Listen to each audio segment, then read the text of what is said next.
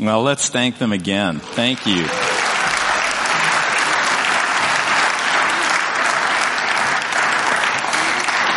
Wow, I think we've got some up-and-coming drummers and guitar players here, right?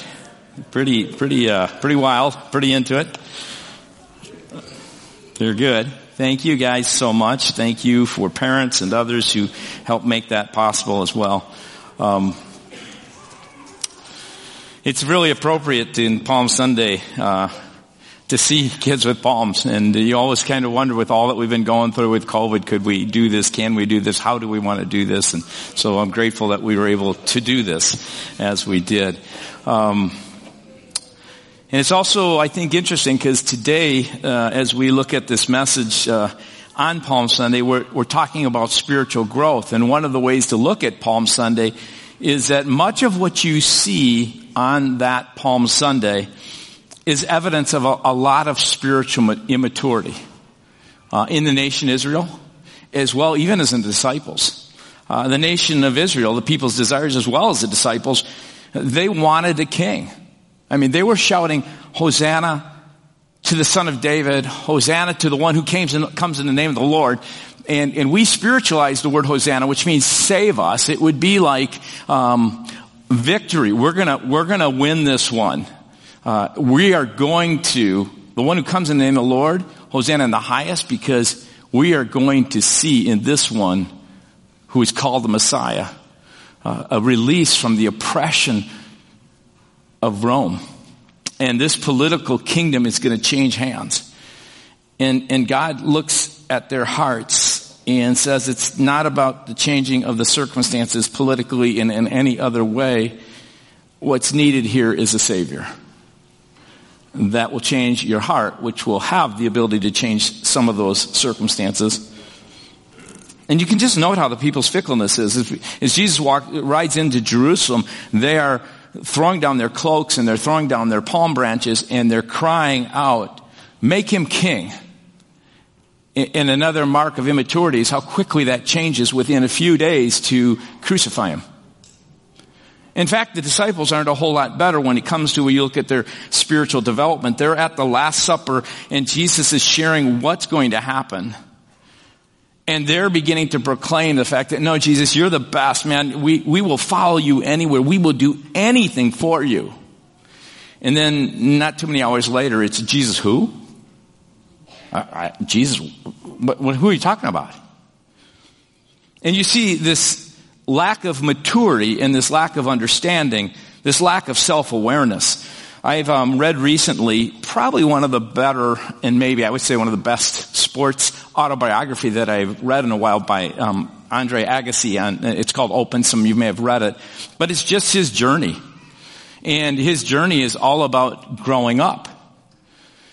I'm not claiming this as some kind of Christian autobiography, but, I'm glad God keeps score of the hearts and that we don't. But he makes some interesting statements in here as he talks about his favorite film is Shadowland, which is about the author, the British author C.S. Lewis, and he talks about how often the things that he's kind of learned from him. He says at one point, with his father coming out of an abusive, oppressive relationship with his dad, so all his life he's kind of been rebellious, wounded from those years and his own upbringing, being brought into another kind of academy at a young age to play tennis. And he was doing all this because his dad wanted to, and he hated tennis. And at one point his dad's ill in the hospital. And he says, I had this overwhelming feeling and urge to forgive because I realized my father can't help himself, that he never could help himself any more than he could understand himself. My father is what he is and always will be, and though he can't help himself, though he can't tell the difference between loving me and loving tennis, it's all love the same. And then he makes the statement, few of us are granted the grace to know ourselves, and until we do, maybe the best we can do is be consistent. My father is nothing but consistent in the way he approached things. And later makes the statement as he meets with another guy who he had met was a pastor. And he makes the statement that God wants us to grow up. And as we look at Palm Sunday and we look at our own hearts, I want us to talk about what it means for us to grow up. What does it look like? Where are you at in the stages of your own development in your relationship with God, in relationship with yourself and others? As you look at this passage of Scripture we're going to look at today, we're looking at Acts chapter 9. And in chapter 9, Bruce did an incredibly great job last week as he spoke about the conversion of this man named Saul who was persecuting the church. And you'll see that in chapter 9, up to about the first half of verse 19, Saul has this conversion experience. And then from that point, verses 19, or the last part of 19, through about verse 31, what you see is a compression of about 3 to 5 years. But if you include verse 30 in the time that Saul is away in Tarsus, it's actually 18 to 20 years. So in this passage of Scripture, he's kind of condensing the life of Paul till Paul shows up again in Acts 13.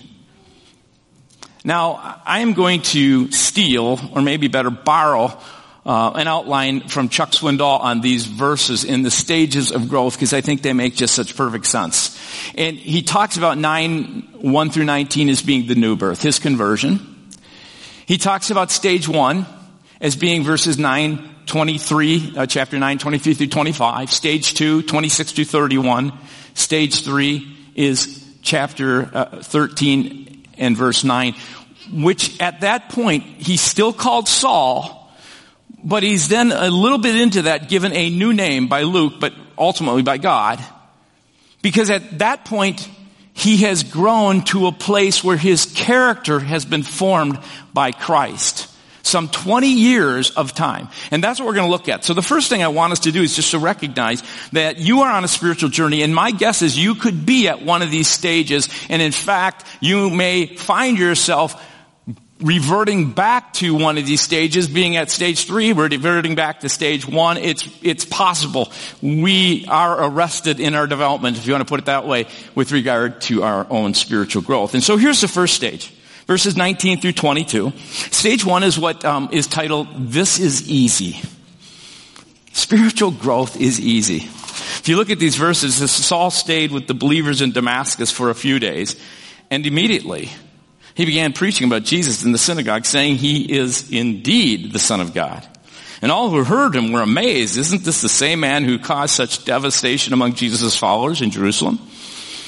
And they asked, and why did he come here to arrest them and take them into chains to the leading priests? And then Saul's preaching becomes more and more powerful, and the Jews in Damascus couldn't refute his proofs. So keep that in mind. More and more powerful, and they couldn't refute his proofs that Jesus was indeed the Messiah. There isn't a stage 1, this idea that it's easy. As you look at the life of Paul, it seems to be easy. He gets it. The light's turned on. He's awakened. There's a new birth within him. And right away it goes, wow, this whole thing about Jesus is right. But there are some traps in this very first stage that you see in these verses. And here's what I want you to watch for, and you may have yourself experienced, and you may actually go back at times and experience this. In stage 1, this is easy part. You kind of begin by saying, God, I will show you how much I love you. It's the trap of performance. It's the very first thing you see. One translation uses that word. It says here, immediately he began preaching. One translation puts it this way, after Paul's sight was restored, within the hour, he gets out there. And he's excited to show Jesus, who has captured his being, just how much he loves him. He goes from persecuting to preaching within an hour. And what's changed is now he's following Jesus rather than pursuing Jesus and persecuting people. Now he's following Jesus and preaching about Jesus, but it's still all performance based in many ways. It's all about, I'm going to show you, Jesus, just how much I love you. And what I did in persecution, now I will do in preaching to others about it. And what happens in our life in this first stage when we kind of go, this is easy, we don't really understand this concept of grace. And the tendency of every new believer, and the tendency of many of us, is to revert back to this performance sense of Jesus. I'll prove to you how much I love you. After years of living with guilt possibly, or trying to measure up and to earn God's love, also at some point you have this revelation, this understanding, whether it's at a camp experience or you have this experience while you're walking and God gets a hold of your heart and you understand this love that God has for you through Jesus, and you begin to understand this sense where he says, my child, rest. I have done through the death of Jesus what you could never have done for yourself throughout all eternity. Just receive my love. It's not based on anything. In fact, I even look at your sin and I've removed it for you. And yet what happens is immediately, within the hour, he starts to perform. I just ask you to think about that. Do you find yourself in that trap where you kind of go, thanks God for this gift. This is fantastic. I know you love me. Now I'm going to prove to you how much I love you. And I'm going to somehow earn it again.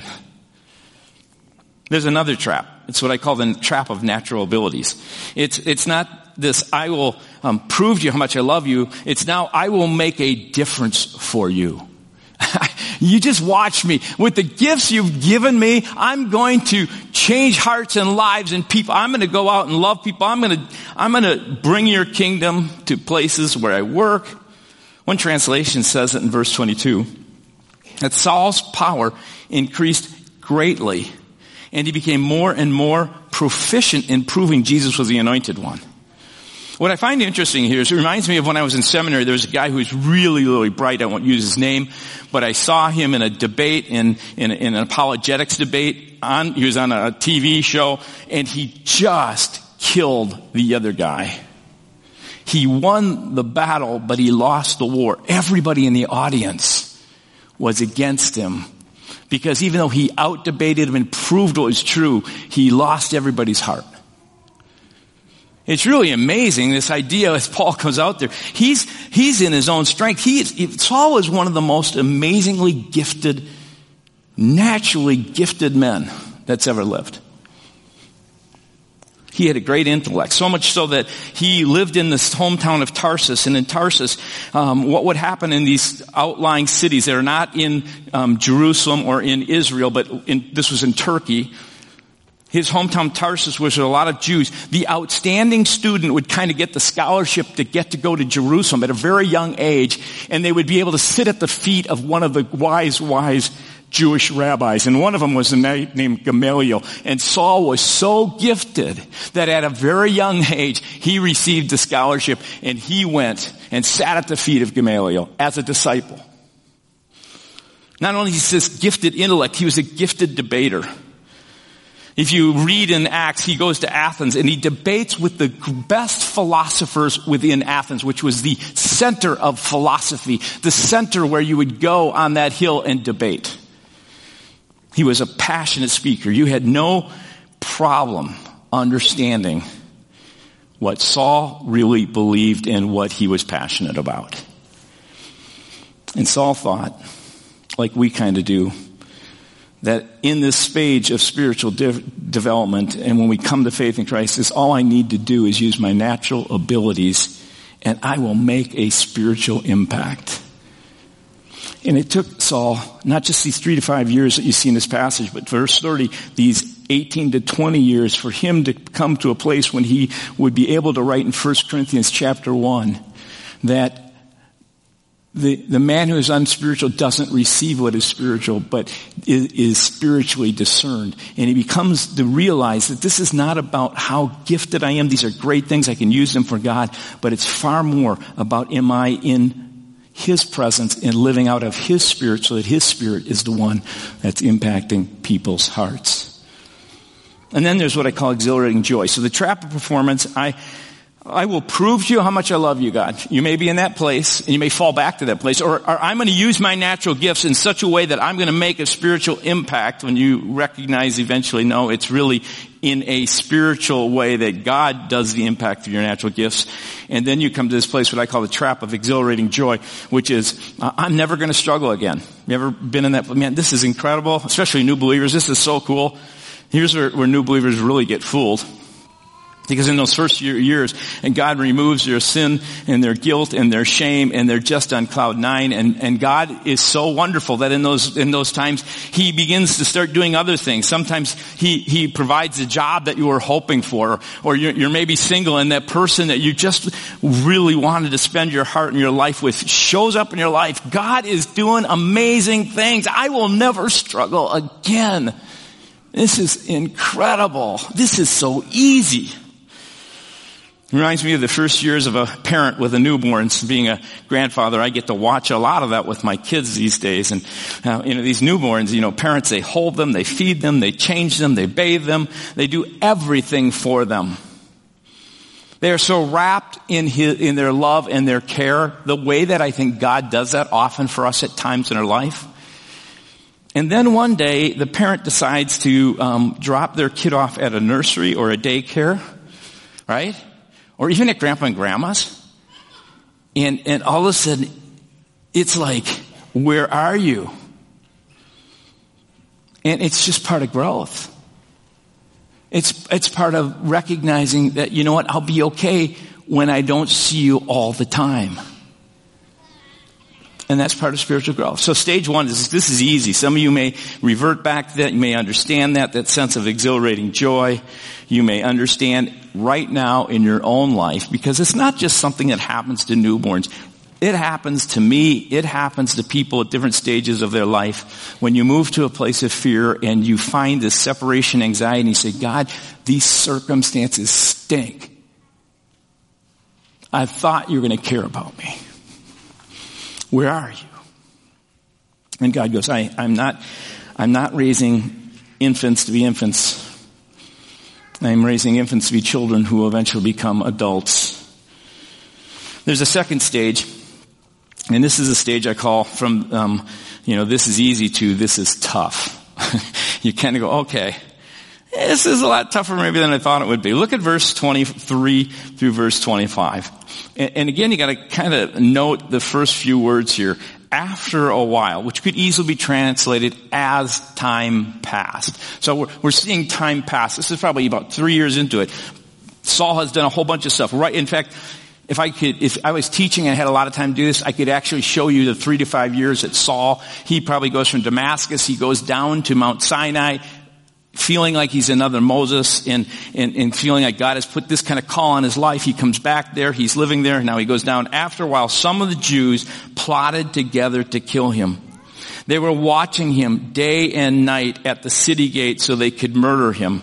But Saul was told about their plot. So during the night, some of the other believers lowered him in a large basket through an opening in the city wall.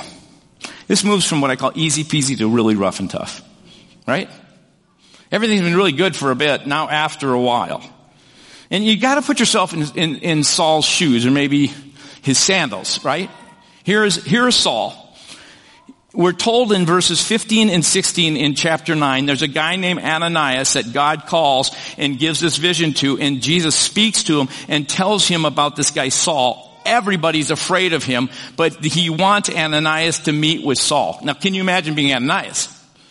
Well, he's given a charge from God. Here's what he says in verses 15 and 16. Ananias is to go to Saul and tell him what the Lord told him. And this is what the Lord told Ananias. He said, here's why I want you to go, because Saul's a big deal. He's specially chosen by me. I have great plans for him. Here's what he says. He will stand before kings and go to nations. And he will even go back to his own people, the Jews, and share with them about me, Jesus. Now remember, you're Saul. You're listening to this. You're understanding that God, Jesus, who had spoken to you, you had this conversion experience with him. So you understand that Jesus speaks to people. He speaks to this guy Ananias, and Ananias gives us incredible things. Says, guess what? Saul, this is what Jesus told me. You're a big deal. You are specially chosen. You know what? Your ambition hasn't been off. You will stand before kings. You will march up the ladder. You will actually even go back to your own people. You're not just the hero from Tarsus. You're going to be the hero of all the Jews, because you're going to go back and tell them. And remember, you're Saul, and this is what you hear because you missed the last line. Right? You missed the last line. You're so caught up with the first few lines. Because Ananias at the end adds these few words. I will show him, this is Jesus, I will show Saul how much he has to suffer for my name. Wait a second. Who said this what? And I'm guessing Saul's quite human. He's hearing glory, glory, glory, kings and nations, speaking to many people. I get to tell him about the Messiah, and he misses the part of the suffering. And here's what he experiences. And here's what you experience in stage 2 when it's tough. One of the things you experience is frustration. And you may be in this place right now, frustration. Because God has given you a vision of what will be. You have before him, maybe through reading his word or through someone who has spoken to you, or in some way God has shared a bit of the destiny that you have for him. But instead of glory, you've experienced pain and you've seen suffering and you haven't moved to where you thought you would move, and you're frustrated. At first, your friends and family seem interested, right? And as time passes, as time goes after a while, so to speak, their Minnesota nice turns to what I call Minnesota cold. It's moved from frigid, now it's freezing. And you have come to this place like Saul, and things were really easy for a while, but now friends and family, they don't seem to get what you have found. You want them to know, and just like Saul, you tell them how incredible Jesus is, and they look at you and they think you've come from Mars. You're passionate about Jesus and they don't get it. And it's frustrating. You have coworkers and they wonder about you because at first they're going, okay, well look at this. And eventually they're kind of going like, he's just been on Zoom too many hours. And like Saul, you're frustrated. Those who you would expect get it, don't. Those who you think you would have credibility with now look at you incredulously like, what's happened to you? And now this experience of walking with Jesus begins to feel a bit tough. You're frustrated. But that's not as tough as the next thing that begins to occur. And you begin to start feeling rejection. Paul's friends and his coworkers, it says, plot the ultimate rejection. They're going to kill him. They're going to do what Saul was trying to do. If we can just stop his speaking, if we can just get rid of him and get rid of the message, we'll get rid of the messenger, right? And there's not only the pain here of being dismissed, but there's a greater pain of what I would call being disowned. You no longer get the invite to the weekend with your friends playing golf. You move to a place where the promotion you thought you were going to get just isn't there for some reason. Or you hear about the family who they got together and you weren't with them. I mean, it's those kind of things where you begin to feel rejection. And you move from being dismissed to disowned to what I call being almost dismembered. They don't want you a part of them. And the Christian life, which is so easy, is now tough. And what you don't know, and which is maybe good that you don't know, is the next stage of this is even worse. It moves from easy to tough to what I would call impossible. Acts 9, verses 26 through 31. This is impossible. When Saul arrived in Jerusalem, he tried to meet with the believers, but they were all afraid of him. They did not believe he had truly become a believer. Then Barnabas brought him to the apostles and told them how Saul had seen the Lord on the way to Damascus and how the Lord had spoken to Saul. And he told them that Saul had preached boldly in the name of Jesus in Damascus. So Saul stayed with the apostles and went all around Jerusalem with them, preaching boldly in the name of the Lord. He debated with some Greek-speaking Jews, but they tried to murder him. And when the believers heard about this, they took him down to Caesarea and they sent him away to Tarsus, his hometown. And the church then had peace throughout Judea and Galilee and Samaria, and it became stronger as the believers lived in the fear of the Lord. And with the encouragement of the Holy Spirit, it also grew in numbers.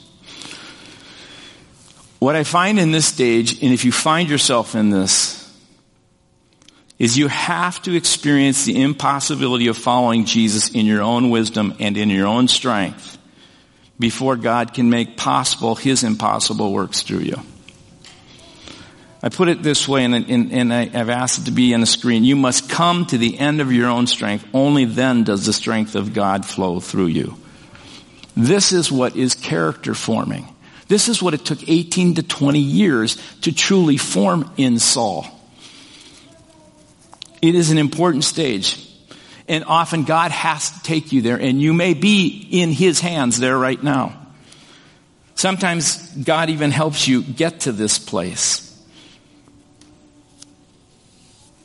A.W. Tozer once wrote, "It is doubtful whether God can bless a person greatly until he has hurt that person deeply." And you kind of go, what? There's a Bible teacher, an old Bible teacher, Alan Redpath, said something similar. He said, God, when he wants to do an impossible task, he takes on an impossible man and woman and crushes him or her. Now, I just want to say this. This is not to suggest that God delights in hurting people. C.S. Lewis put it this way. Pain is God's megaphone to rouse a deaf world. And then one day he said to his students, the blows of God's chisel, which hurts us so much, are what makes us perfect. It's what brings our character and our maturity. So that James would say, count it all joy. Consider what you're experiencing, joy as the chisel on your life. Sometimes surgery and recovery is very painful, right? We know that if a doctor looks at a person and says, you know what, if we don't remove that tumor, if we don't operate on that joint, it won't be able to function. If we don't remove that tumor, it's going to spread elsewhere. And that's not a pleasant thing, and recovery of it can also be very painful.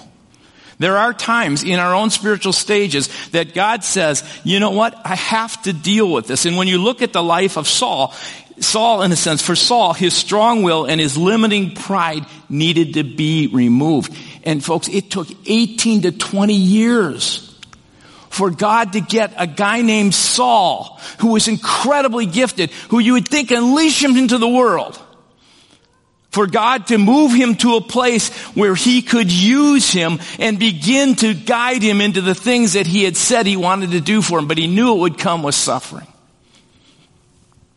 And we so often paint this picture of the Christian life, and it's not inaccurate. This is easy. This is really, all you got to do is trust and obey, and you'll find that's the only way that you'll find God coming around you and doing this. And that's really true. He takes newborns. He takes us at times in our life, and he gives us those times when we're moving into something new, and he helps make it easy. And then all of a sudden you go, well, where are you now, God? And you're going, because I need you now to trust in my goodness when the circumstances around you don't seem so good. And I'm doing something in your heart. I'm strengthening muscles of faith that could never be strengthened.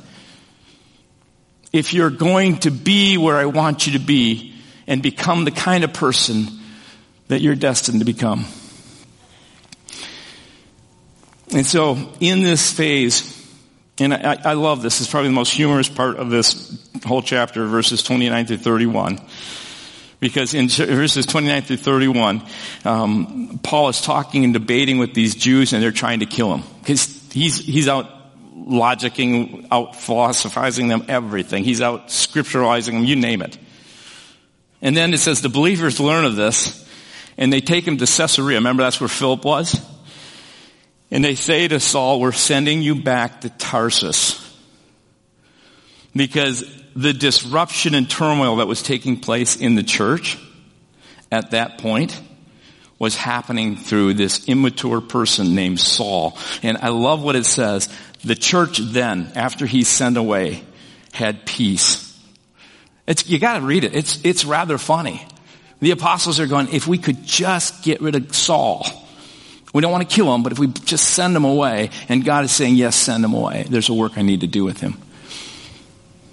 Because later on, you see that Saul becomes Paul. So here, I'm going to ask the team to come forward. I want to share with you 3 things that, to kind of close with, that I think are important lessons in these stages of spiritual, immaturity to maturity. In the very first thing I want to share with you is this. It's lesson, 1 in this whole area of growing in maturity is rest. Do you know that God is not in a hurry to grow you up? Just think about it. He's a good father. He knows growth takes time. And so he's saying, seek me, know me, love me, begin to experience my grace, walk with me, and I will grow you up. Paul at one point realized that because he had a bunch of Philippians from the city of Philippi who at one point he says to him, the God who began a good work in you, he will do what? He will complete it. And you just need to live in that. And also if you're in a hurry to get where God maybe you sense has called you, you got to recognize that God isn't in a hurry there either. He will get you to where he wants you to be in his time. Because where he wants you to be is usually a result of what you become. And the second lesson in this is surrender. And surrender, we think of so often, is a step in the journey. It isn't. It is the journey. It is a life of surrender. It is a surrender that is not done with bitterness or self-pity or resentment, or it's not with a sense of entitlement. It's that. It's daily. It's sometimes hour by hour. Sometimes it's just the heart saying, I'm yours, God. This life is yours, Jesus. My time, my money, my family, my friends, my work, my goals, my hopes, my dreams, they're yours. I surrender all of them to you. And the last is blessing. Acts 13, some 20 years later, Luke begins to call Saul Paul. And God is really the one who says, I have formed my character of Christ in you, and now I call you Paul. Saul means seeking after. It was pursuing. And Saul's entire life was to perform, to be good enough to earn God's love and favor. And that was his name. He sought after God like no other Jew of his day. And he gets named Paul. You know what Paul means? Little one. It just means little one. And Paul gets names this. And his name describes exactly what happens to Saul's life over time. This Saul who sought God and his greatness, moving up the ladder, is now content to be insignificant, to suffer, and to do whatever would make Jesus big in the eyes of others. It's that point when you consciously say, I will no longer live by my flesh. I will no longer live by the strategies I learned to survive by when I was a child. I will no longer live by my own wisdom and strength. I will humble myself and surrender myself to you, Jesus. I will rest in your grace, in your goodness, and I will grow up in you. So I want you just to contemplate as we sing this song, because God wants to bless you.